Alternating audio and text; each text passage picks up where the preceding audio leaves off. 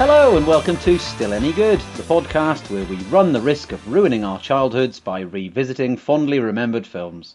My name is Christopher Webb, and I'm joined by the man with the flying grunion. It's Robert Johnson. Hello. How's it going? I'm good, and you'll be pleased to hear that I got a cream from the doctor for my grunion, so it's looking much better. It makes your trousers hang very unusually, doesn't it? Especially when they're flying. It's all rubbery and... Looks like someone's got a hand in it, yeah.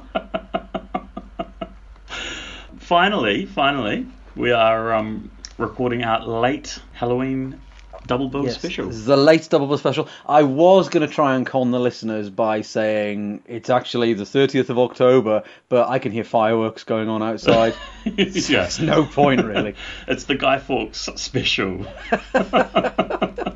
And Chris and I were just talking about how Chris had a very funny tweet today. Well, I'll let you tell the story. Your analogy for Guy Fawkes Day. I like Guy Fawkes Day. I like the 5th of November, or Bonfire Night, as we like to call it in Britain. But what I really don't like is people who let fireworks off in their own garden. I have small children, I have pets, and it really, really annoys me. And I got into a conversation with somebody about it, saying I really don't like it. And they called me a bit of a stick in the mud, saying, well, it's only one night of the year. So I just thought, well, it's a bit like The Purge, but for cunts, really, isn't it? So let's still pretend it's Halloween. So it's our second spooky podcast. Following on from the tradition we established last year, we're doing a spooky double bill. We certainly are. Did you enjoy Halloween this year? Did you get up to anything? No, I worked late, so I avoided trick-or-treaters. Didn't have the pleasure of sitting at the door with the hounds poised to... Your two hellhounds. We, of course, had lots of fun. My kids love spooky things, as our regular listeners will know. So my 4-year-old daughter wanted to go as a killer clown, and my elder daughter, who's 8, wanted to go as Annabelle. Not just a creepy doll, she wanted to go as Annabelle. So we, of course, complied, and we had great fun. We went up and down the street. The hall this year was better than ever, because I taught them to say Happy Halloween and not trick or treat. It's much friendlier. And then we went down the road. We took a turn and went out of our street and went down the main road. As you're from Napier, Rob, do you remember the shop Aaron's Emporium? Oh, of course I remember Aaron's Emporium. How could I forget Aaron's Emporium? It's of course, the shop which has so many good sort of props and gags and makeup stuff. The people who own that house live down the road from us, we realised. Ah. And they really went to town with the Halloween stuff. It was amazing. So we stayed there for ages. Oh, fantastic. They welcomed us in. They chased us around with severed limbs and things like that. It was great fun. Also, it was quite a receptive, because of course, to our international listeners, Halloween is not a traditional sort of New Zealand holiday or celebration, if you will. Getting more and more part of the culture. So you found it quite receptive in your... Nobody told us to bugger off. Nobody said, good. sorry, we don't celebrate Halloween. And what I really do like is, I mentioned this last year, is the American way is you can get dressed up as anything. Yeah. But it's for kids, which is great. Yeah. Whereas New Zealand it's just for kids, which is great. But everyone's dressed up as scary stuff. You didn't get anyone dressed up as a ham sandwich or anything like that. No one was there as the sort of laughing, crying emoji. No. Whereas the British way is much seedier. Yeah. It's kind of like adults have taken it over. They go to Wetherspoons and they go dressed as sexy something or other. Sexy cop, sexy vampire. Yeah, absolutely, yeah, which is just a bit grubby. So I think New Zealand's got it just right. It's for the kids, but it's scary. Yeah, nice mix. Speaking of which, yesterday I went to see Goosebumps 2, Haunted Halloween. And? It was bloody good. Oh, wow. Was the first one good? The first one's really, really good. This isn't far off. That's nice. It's proper scares for children, which I know we always talk about. Yeah. Really good. And now my daughter's declared her favourite actor to be Jack Black. So he was in both of them, right? Does he play R.L. Stein? He plays R.L. Stein, so he's the protagonist in the first one, and in this one he's just got a sort of a cameo role. So it's more about a couple of kids goofing off and having fun. So it's got a bit more of a sort of Spielberg vibe to it. Oh, you'll have to watch School of Rock with her or something. That's what I said to her. I think she'd really like that. Oh, excellent. Yeah. So, for our double feature... You chose first. I did choose first. Quite tough, isn't it, going through your back catalogue of scary movies that you want to have another crack at. And I went for one that I just genuinely haven't seen for probably 25 years, even more. I think I was about 9 or 10 when I watched this. I remember the morning that I watched this. I watched it on a Saturday morning with my brother. I walked into the lounge early on a Saturday morning. He had obviously recorded it from the night before and was just sitting on the couch watching this. I didn't know what the hell I was getting myself in for. I just remember that there was sort of boobs in it. Yeah, I was going to say, which bit did you walk in on? He did look a little like I was cramping his style a little bit. But, It's not what you think. It's not what you think. I think he was just relieved it was me and not mum or dad walking in. I'm sure he was relieved. Yeah, and I remember really, really enjoying this, just like it being absolutely riveted to it that morning, and it stuck with me for quite a few years. And the film that I'm referring to is called Piranha 2, The Flying Killers, or also known as Piranha 2, The Spawning.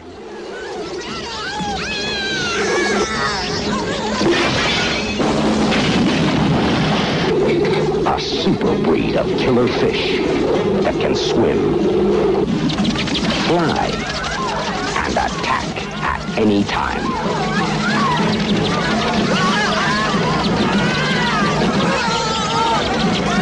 They bred the ultimate killing machine. Now, you're not safe out of the water. Piranha 2, Flying Killers. And I prefer the term The Spawning. The Flying Killers sort of sounds like a Shaw Brothers martial arts film, whereas The Spawning just sounds kind of grubby and a bit nasty and yuck. The word spawn isn't very nice, is it? And it was made in 1981, which is the year that I was spawned. So, wow. So, and of course, being in the Piranha franchise, it helped spawn a really seedy kind of franchise. But yeah, I haven't seen the remakes. Have you seen them? I have I haven't seen the most recent remake, which was Piranha 3 Double D, which gives you a clue to Is it Piranha 3DD : subtlety? subtle tits. So this was a sequel to Piranha, which came out in 1978, which had quite a good pedigree. Joe Dante directed it, written by John Sayles, who was of course indie film darling, and it was intended and produced by Roger Corman. It was intended as kind of a B movie sort of parody of Jaws. I actually watched Piranha some years. I was in my teens when I watched Piranha, so I watched it a lot later than I watched Piranha 2. Yeah, okay. And that's interesting. Even then I was kind of like, oh, okay, this is a slightly different vibe I'm getting from... Yeah, that was the first thing that I picked up, is that Piranha 2, or Piranha, like you said, it's intentionally funny, it's intentionally satirical, whereas this attempts to be serious. Given that it was a sort of a parody of Jaws, apparently when Piranha was coming out, Universal were going to take out an injunction. That's a bit mean. It's a bit mean, and apparently Jaws 2 was getting released around the same time. Okay. But Steven Spielberg made some quite nice comments about it in advance and sort of convinced them not to go ahead with it, because he probably thought it was... I mean, it's quite different. You don't watch Piranha and think, oh, this is a Jaws ripoff. And yeah, so good on you, Steven. Well, what Steven says, as he once famously said, you don't fuck with the Sun King. You do. You don't. For the sake of our listeners, the conceit, of course, of the original Piranha, it involved a river infested by genetically engineered piranha who were kind of bred to be even more vicious and survive in cold water, and they were used as sort of like a weapon against the Viet Cong, and then it caused a whole lot of trouble for Bradford Dillman and Kevin McCarthy and Keenan Wynn. So it's effectively that same story that of science gone wrong, isn't it? So it's Jurassic Park. It's all of those. It's all of those things. Piranha 2, essentially the same premise, yes, but transported to a Caribbean island.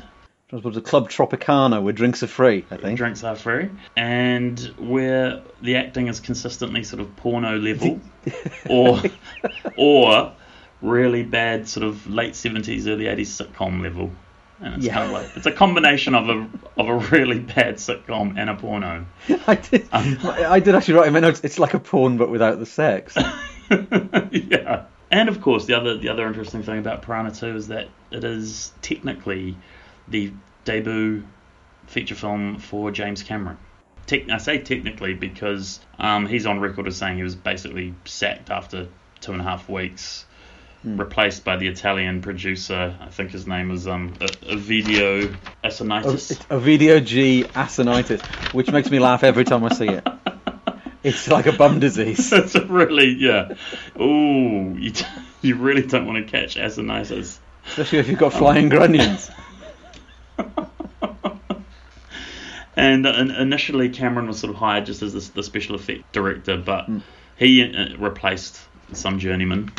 Yeah. And in turn was replaced himself. And there's a little story about how he broke into the editing room in Rome and cut his own version while the producers were at Cannes.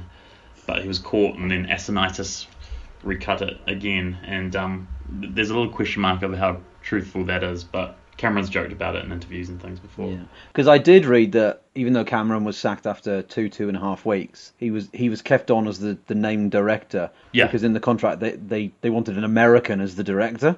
They refused to remove his name from it, and he, at the time, was sort of sleeping on his mate's couch somewhere, had no attorney, had no money, was utterly powerless to challenge it, and so his name was kept on this film. Although he did manage to cut a deal with the distributor and get his alternative sort of version released on home video, I think. So, yeah, so I'm not sure what the hell we watched, whether it was... I still don't know what the hell I watched. Yeah, what did I just watch?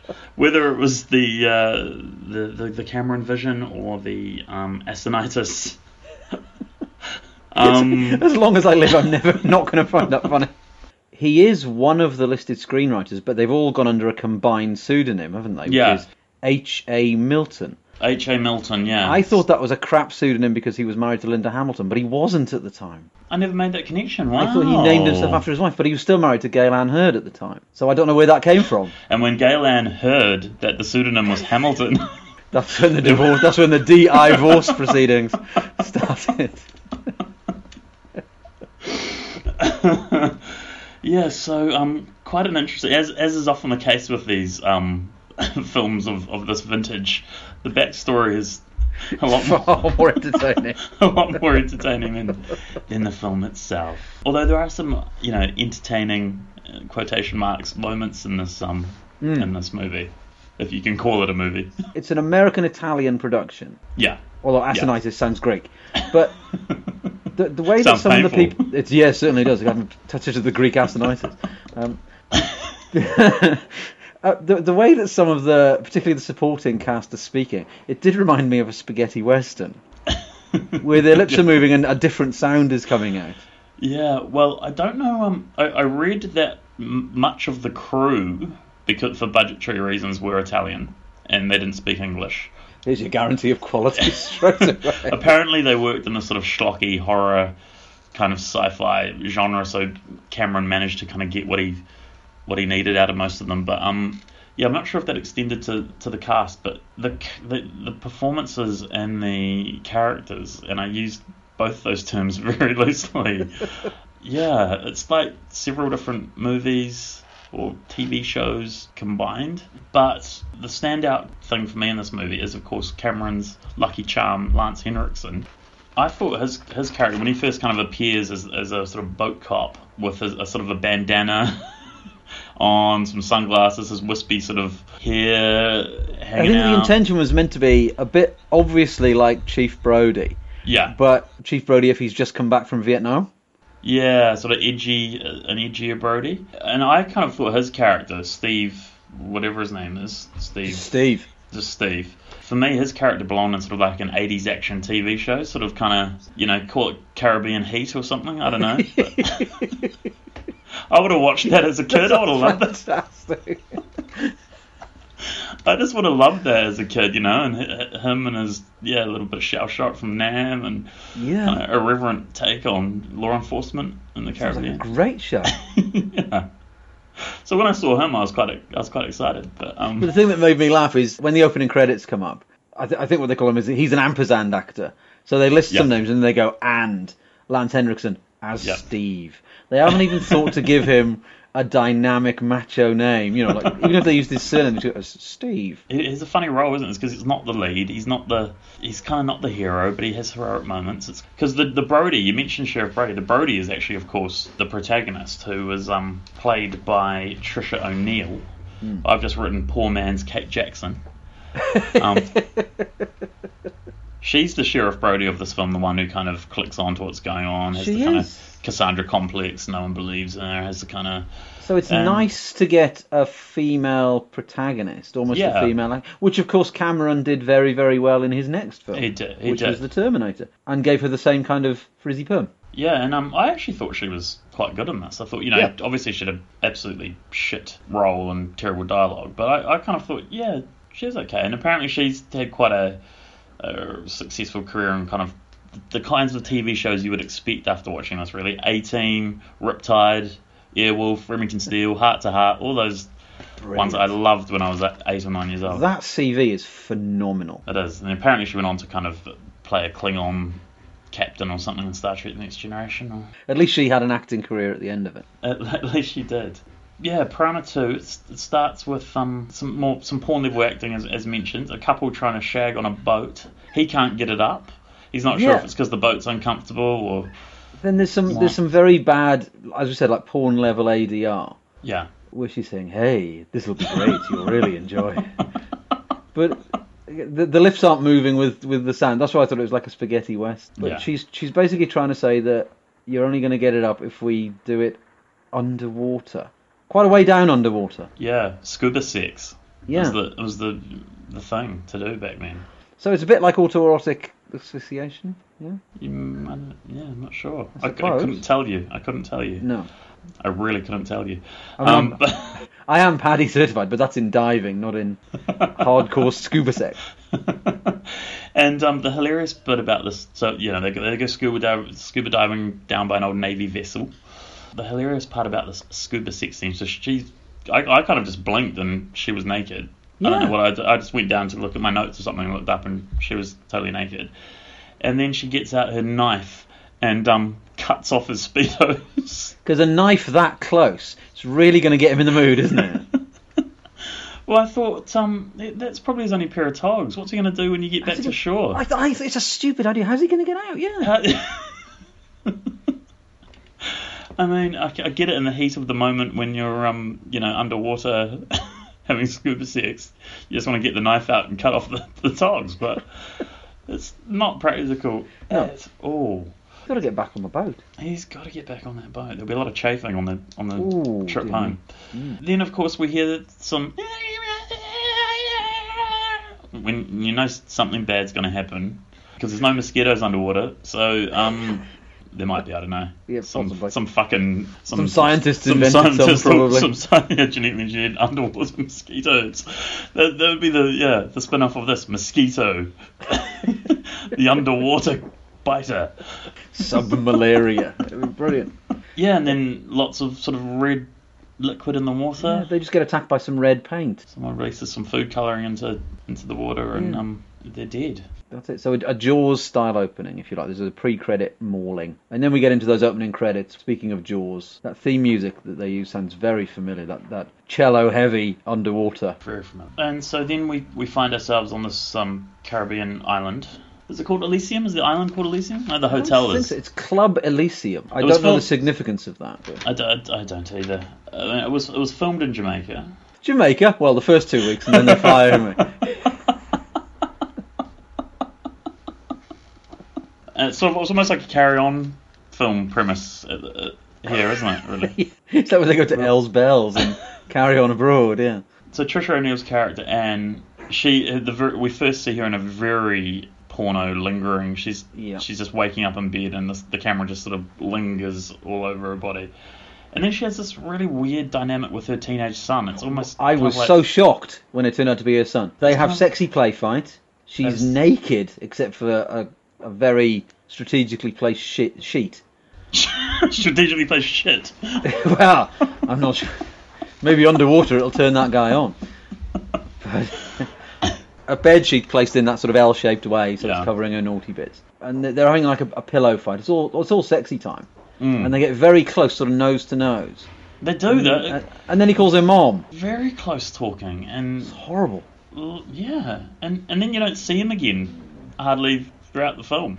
He kind of starts off like, okay, he's going to be a major sort of character in this. And he just pops up a couple more times, that son. He just pops up for a really weird incesty kind of opening scene. This happens with virtually every character in the film. For the next sort of 20 minutes, we go from character to character round the hotel, hilariously. And so it's almost trying to set it up like one of the Irwin Allen disaster movies, where there's all these characters that you're expected to care about, and then nothing happens to any of them. There's the oversexed middle-aged woman who's a bit like Sue Pollard on the beach, who's going at all the lifeguards. Nothing happens. There's the two women, one of which who looks a bit like Blossom, Mayim Valley, and her friend, and she falls in love with a dentist, and nothing happens with them. There's this married couple who are trying to get freebies throughout the hotel, and nothing happens. I don't get it. I don't understand. Then there are the two sea bandits who are just there to get their boobs out and die. Oh, you were shocked by the opening scene. I just couldn't believe that there's a boat sailing, and my Jesus Christ, they're both naked. It was unbelievable. I'm starting to realise why I did enjoy this as a 9-year-old boy. I thought it was for the special effects, but that's laughable. As you say, with 20 minutes of kind of being introduced to silly dentist with the kind of comedy glasses and a really very sort of slow special needs chef. The chef with the stammer. It's more than a stammer though. He's like, Lenny from Of Mice and Men. It's almost like he's trying to remember his lines. Yeah. And somebody's whispering to them off screen. Probably is. But we also have the hotel manager. Oh yeah, who was like Kirk St. Moritz from Dear John. His lapels and collars, wow, brilliant. Staying alive. As you sort of mentioned, the first film was kind of winking a bit. This one is trying to take itself seriously, despite the ridiculous comedy characters that it has. It clearly doesn't know what it's doing, which makes me think which are the bits that Cameron directed, and which are the bits that Ovidio Assanitis directed. Because, and I'm getting ahead, but some of the underwater scenes are really good. They're shot very, very well. And I want to be generous and say Cameron did those. Yeah, I thought that too. And let's also be generous and say Cameron went with strong, clever female protagonists as well. We'll give him that. And maybe some of the sci-fi kind of action. It's pretty terrible plot though. He also apparently the mechanism that allowed the piranha to fly, he later employed to make the facehuggers do their little face-huggy thing, apparently. So I'm not sure if it was just a bit of nylon dangled from... What do you mean? A fishing rod, you mean? Dangled from a fishing rod, because that's sort of what it looks like in this film. I did read that. I was thinking, oh, okay. You could possibly say that the underwater scenes were like R&D for him doing The Abyss. Because it's quite well shot and underwater. I'm gonna suspect that he did the good stuff, which is the underwater scenes and the suspense. And Assanitis did all the shit stuff with the characters that nobody cares about. Yeah. He did all the stuff, which is basically an episode of The Love Boat.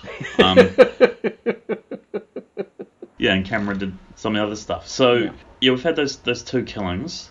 Then we realised that Trisha O'Neill's character, Anne, she's a diving instructor at this hotel. She meets another guy, what's his name? Tyler. It is Tyler. Yeah, Tyler from Manhattan. He lives on an island too. He lives on an island in Manhattan. He's supposed to be this kind of charming, roguish, charismatic, handsome guy, I assume. He's none of those things, but I'm pretty sure he's supposed to be. We get a little clue to there's more than meets the eye with him, because she says, hey, I thought you looked like a pretty good diver. Why are you doing this class for sort of neophyte divers? And he's just like, hey, I'm bored, and, I like getting my mullet wet. I don't know.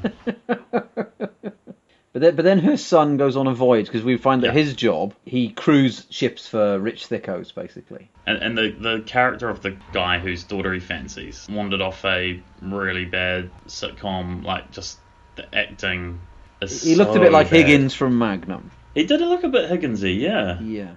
And then the son sort of fancies the daughter. And then we realise that he's the son of Lance Henriksen. That's right. Cameoing from his show Caribbean Heat. And and so Lance Henriksen is Trisha O'Neill's estranged husband. That's right. So then she takes her diving crew down for a dive. And one of them gets savagely eaten by some, we can only assume it's some piranha. But they don't see him get eaten. He just No, he goes down because they say don't go down to the wreck. Whatever you do, don't go down to the wreck. And he does because he's like, I'll show you. Smart ass. Yeah, don't you tell me what I can do. But in the meantime, in a meeting before the dive, Anne, who's Trisha O'Neill's character, This is where we learn about the Grunion. We learn about the Grunion, yes. Yeah. So she gives some massive exposition to a guy who looks like Art Garfunkel about the spawning. So she says, in one day of the year, which is coincidentally like tomorrow or something, all of the Grunions come to the beach and spawn, and we cook them up and eat them, and it's a big party. So there's lots of fish coming, basically. Is what she says. They are coming, yeah. They certainly of fish, are. Lots of fish coming. All over the beach. You want to make sure you wear your sandals or when you're walking along the sand. Quite interesting fish, Grunion. They beach themselves to mate for about 10 days. They sort of stay burrowed under the sand. I used to have to do that sometimes at the beach when I was thinking about mating. Yeah. Drill a hole in the sand. Yeah, I was going to say, did you just sort of roll on your tummy and there's a little hole left? Digging for oil. Okay, so we know that this Grunion party is going to come into play.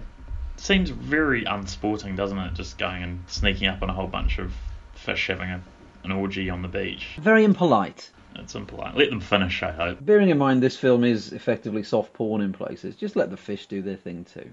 Anne is very perturbed at the death of her student, and she is quite convinced because we find out she was a marine biologist before she became a washed up diving instructor. Yeah, that's right.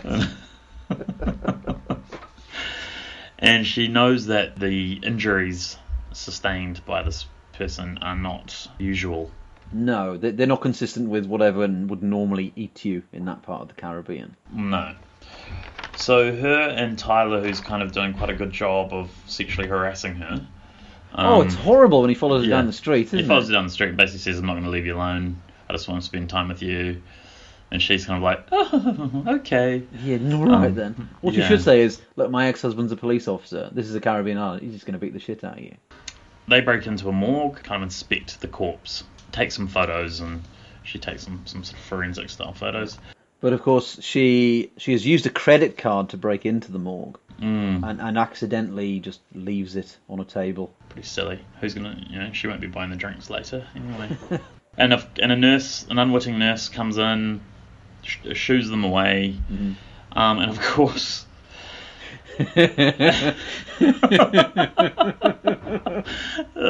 our first real sighting of the eponymous piranha. I know a little bit about fish, having done A-level biology. And even if they are flying fish or flying grunions, they still need water to survive. But for some reason, this fish has survived in a corpse's tummy.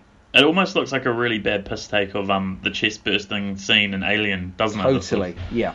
And then it launches itself from this wound at the nurse, and you have to say that it looks incredibly just like a fake rubbery fish thing with kind of wings. Well, it looks like the nurse has got a sock puppet on her hand, and she's mauling her own face. It's like Rod Hull and Emu. But without Michael Parkinson spinning around in a chair. And she is unfortunately killed. I mean, the gore in this is shit. It's really bad. There's no fun gore effects at all. It's just rubber fish. Which is fine. I'm okay with the rubber fish. I'm okay with the rubber fish as well.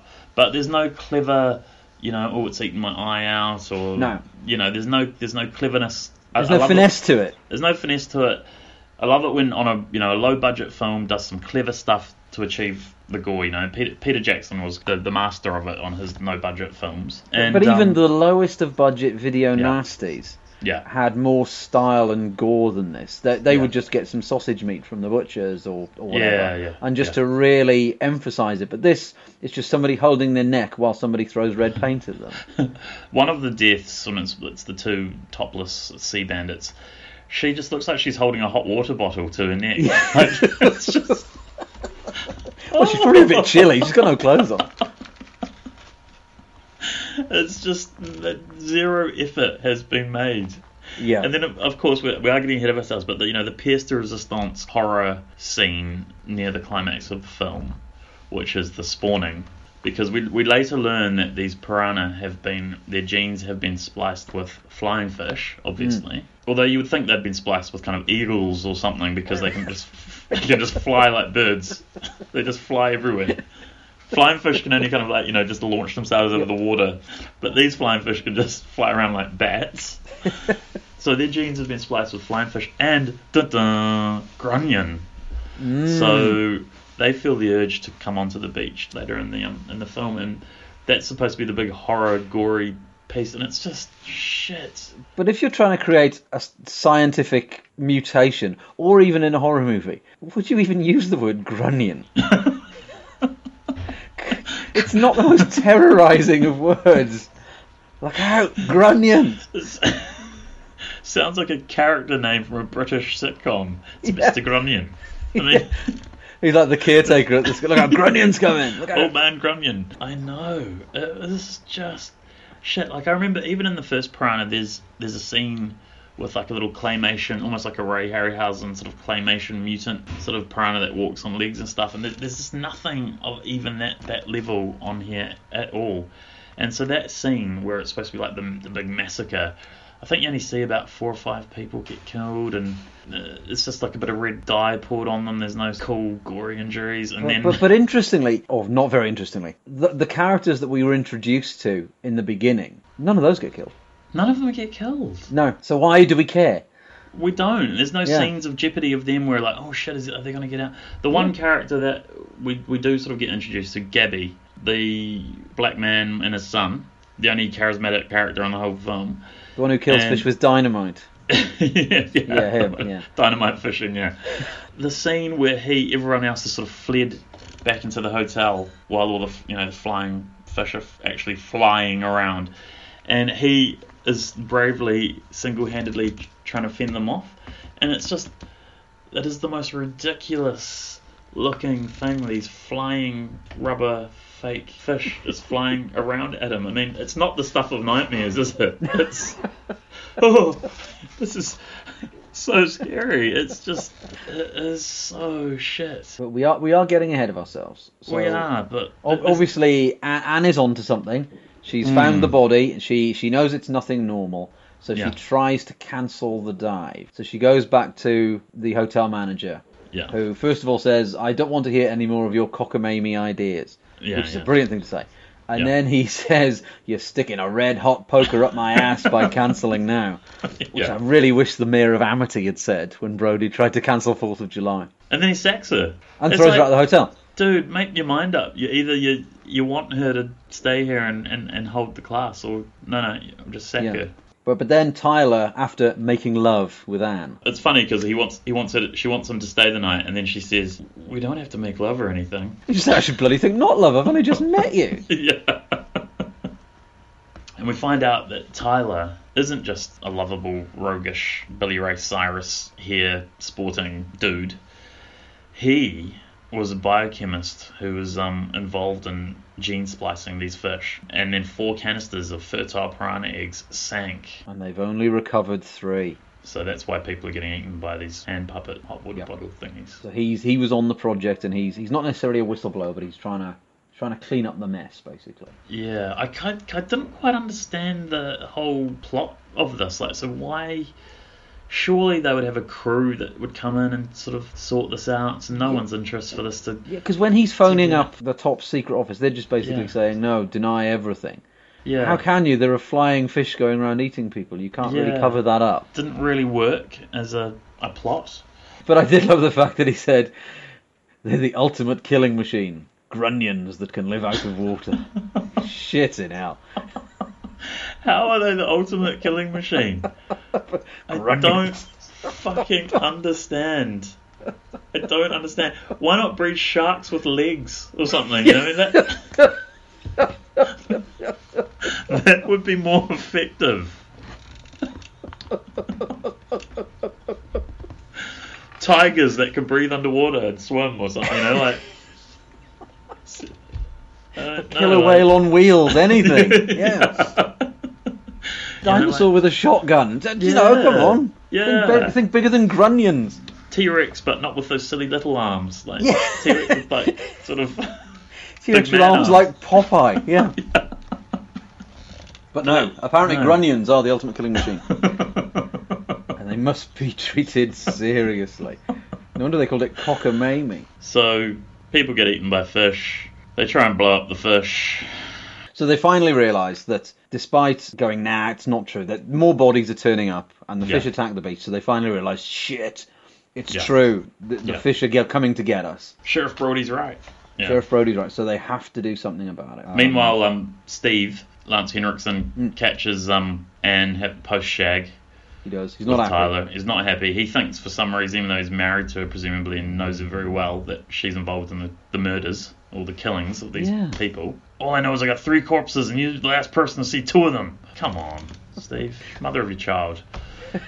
And But yeah, he finally believes her. yeah. Because he finds some wings.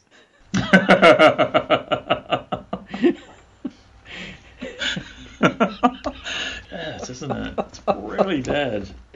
He finds some wings next to a dead body, so the first thing he thinks is, fuck, flying grunions. She was right all the time. So they Yeah. have to do something about it. There's a massacre at the hotel. The boy who grunts, whose father is the man with the dynamite, he's dead. Yeah, Gabby's boy. Then he's dead too. And Gabby, but prior to Gabby's demise, he does hatch a plot to blow them up, which later... Oh, that's right, he sets yeah, some timers, doesn't he? sets a timer on a really old Seiko time-keeping Yeah. device. Got a handy Casio. Yeah. Then Steve finally realises, shit, there's somebody else in the script. And it's my son, Chris. Yeah. A little So- bit of a sort of a Jaws 2 moment. He goes and intercepts the boat, and Thicky Rich Bloke has realised that Chris and his daughter have absconded. They've disappeared with the dinghy. He doesn't know where they are, but it turns out they're on an island somewhere having very uncomfortable sex in a waterfall. Anne and Tyler decide to employ Gabby's plot to blow up the fish. Steve is flying around in a police helicopter. Which he I know exactly what you're going to say. He hilariously just ditches and a little toy model. You can almost see the Airfix serial number underneath it. It's incredible. That helicopter is amazing. Just a tiny little toy model helicopter just sort of It crashes makes into... Thunderbirds look real. It's so funny. But it just cracks me up that also, like, his first instinct, I realise that he's time is of the essence, but his first instinct is, I'm just going to ditch this chopper into the I'm going to make the this ocean. helicopter explode. Oh man, there's going to be hell to pay in the office when he gets back. Speaking of which, there is a very good podcast called Exploding Helicopters. Oh, I've noticed. Yeah. They like us and we like them. Yeah. They are now friends of the show. They basically review in a very similar way that we do films, but the films have to have an exploding helicopter in them. Wow. Well, we And they have are. to. It's really great. Can I rely on you to tag exploding helicopters? Most definitely, and they're very aware of this film. Oh, they are. When I you've told them spoken we to were about this? reviewing it, they were all over it. Yeah, they thought it was great. So a big hello to Exploding Helicopter. Hello, exploding helicopters. Yes. Now this has to be one of an iconic exploding helicopter moment, just for how bad it is. But it works. The helicopter explodes, and he's back on a boat. So he's waiting because of course Anne Yeah. and Tyler are underwater trying to set the traps. Yeah. But Tyler gets stuck Yeah, or he gets, eaten, he or... gets stuck and he sort of gets his legs eaten. Yeah. Which is a great distraction for her to get away. She's kind of like, oh, well, all right. And then she gets sort of pulled along on a thingy. Oh, she holds the anchor and gets dragged along, doesn't she? Yeah, That's quite yeah. good. It's quite a cool little kind of moment. But then she goes straight to the surface and she doesn't equalise. Ah. That's bad. This happens a lot when people go diving. They don't equalise. She's an instructor. Yeah. So she should have known better. She would definitely get the bends. Yeah. It's a good album. One of It's my favourite one of theirs, actually. yeah, before they went all pretentious and I like it wanky. very much. Yeah. I saw Tom York once in a motorway service station. Oh, did you? He bought some cheese and onion crisps. Oh, There really? you go. There's a little showbiz insight for you. Was There you he nice or was he a creep? I did say to him, "What the hell are you doing here?" You weirdo. So he's quite short, actually. I didn't realise how small he was. He's very Oh, little. really? He always looks quite tall on top of the props. But anyway, Yep. we've taken away from the suspense of this film. And then, yeah, suspense. So she gets away, the boat explodes, and Yep. then presumably the fish are all dead. Yay. The end. He's rescued his son, who was just fucking around in a motorboat. Oh, in a rowing boat, sorry, with his girlfriend. We don't see thick posh bloke again. He's another character who is built up and then... Nothing happens. And the film ends. And the film ends, and, you know, maybe Steve and Anne get back together. Maybe they just co-parent. Who knows? Yeah. Yeah. Who cares? I'm going to ask you, Rob. Is Piranha 2, whatever it's called... The flying spawning killer fish.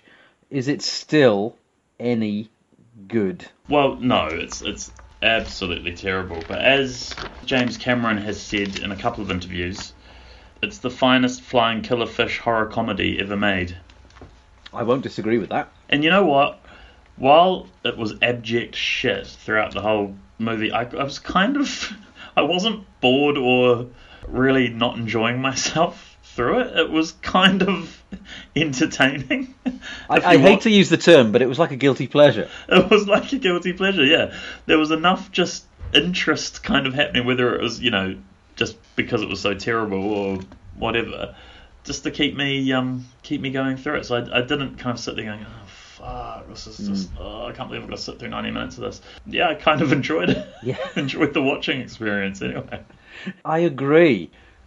I broke from tradition with this one, as you know, because normally I'll watch it all the way through. Yeah. And then I'll watch it again and I'll make my notes in preparation for this. Yeah. With this one, I got through the first 20 minutes. Which was, of course, the introduction of the appalling characters that nobody cares about. And I thought, oh, fuck, I can't do this. So I basically just went back and just made notes on a first watch. Yeah. But you're right, it was kind of fun. It's a terrible, terrible film. But it was okay. Think of some of the other ones that we've watched and absolutely hated. Like Digby, the Biggest Dog in the World. Probably the prime example. Yeah. That was an ordeal to get through. That was grueling. I enjoyed watching this more than I enjoyed Smokey and the Bandit. Oh, me too, yeah. I found that sort of a bit of an ordeal to get through as well. And, you know, I would recommend this to, you know, a group of hipster, filmy, young people who maybe like to, I don't know, smoke a bit of pot, watch kind of bad old movies and enjoy it. You know, I'd recommend it. I'd never recommend anyone smoke pot. Absolutely not. But, no. Or do anything else with it. No. Other than refuse it, of course. Absolutely refuse it. Yeah. Refuse it. But, you know, if they were committed to doing that anyway, and nothing I could say could sway them. Yeah, you know, it's the sort of film that you would get together with your friends when you're kind of in your 20s and watch something that's kind of a bit kitschily bad and enjoy it. So yeah, not all bad then. Not a total loss. No, like you said, I'd probably recommend it. Actually, yeah, I would too. And not just for Cameron completists either, because there's probably some of those out there. Yeah. Also people who like sort of boobs from the early 80s. If you like random boobs, yeah. Yeah. That's there too. Yeah. That's one of our podcasts coming up as well, Random Boobs. So that's the end of the first part of our Halloween special. Why not download part 2 tomorrow?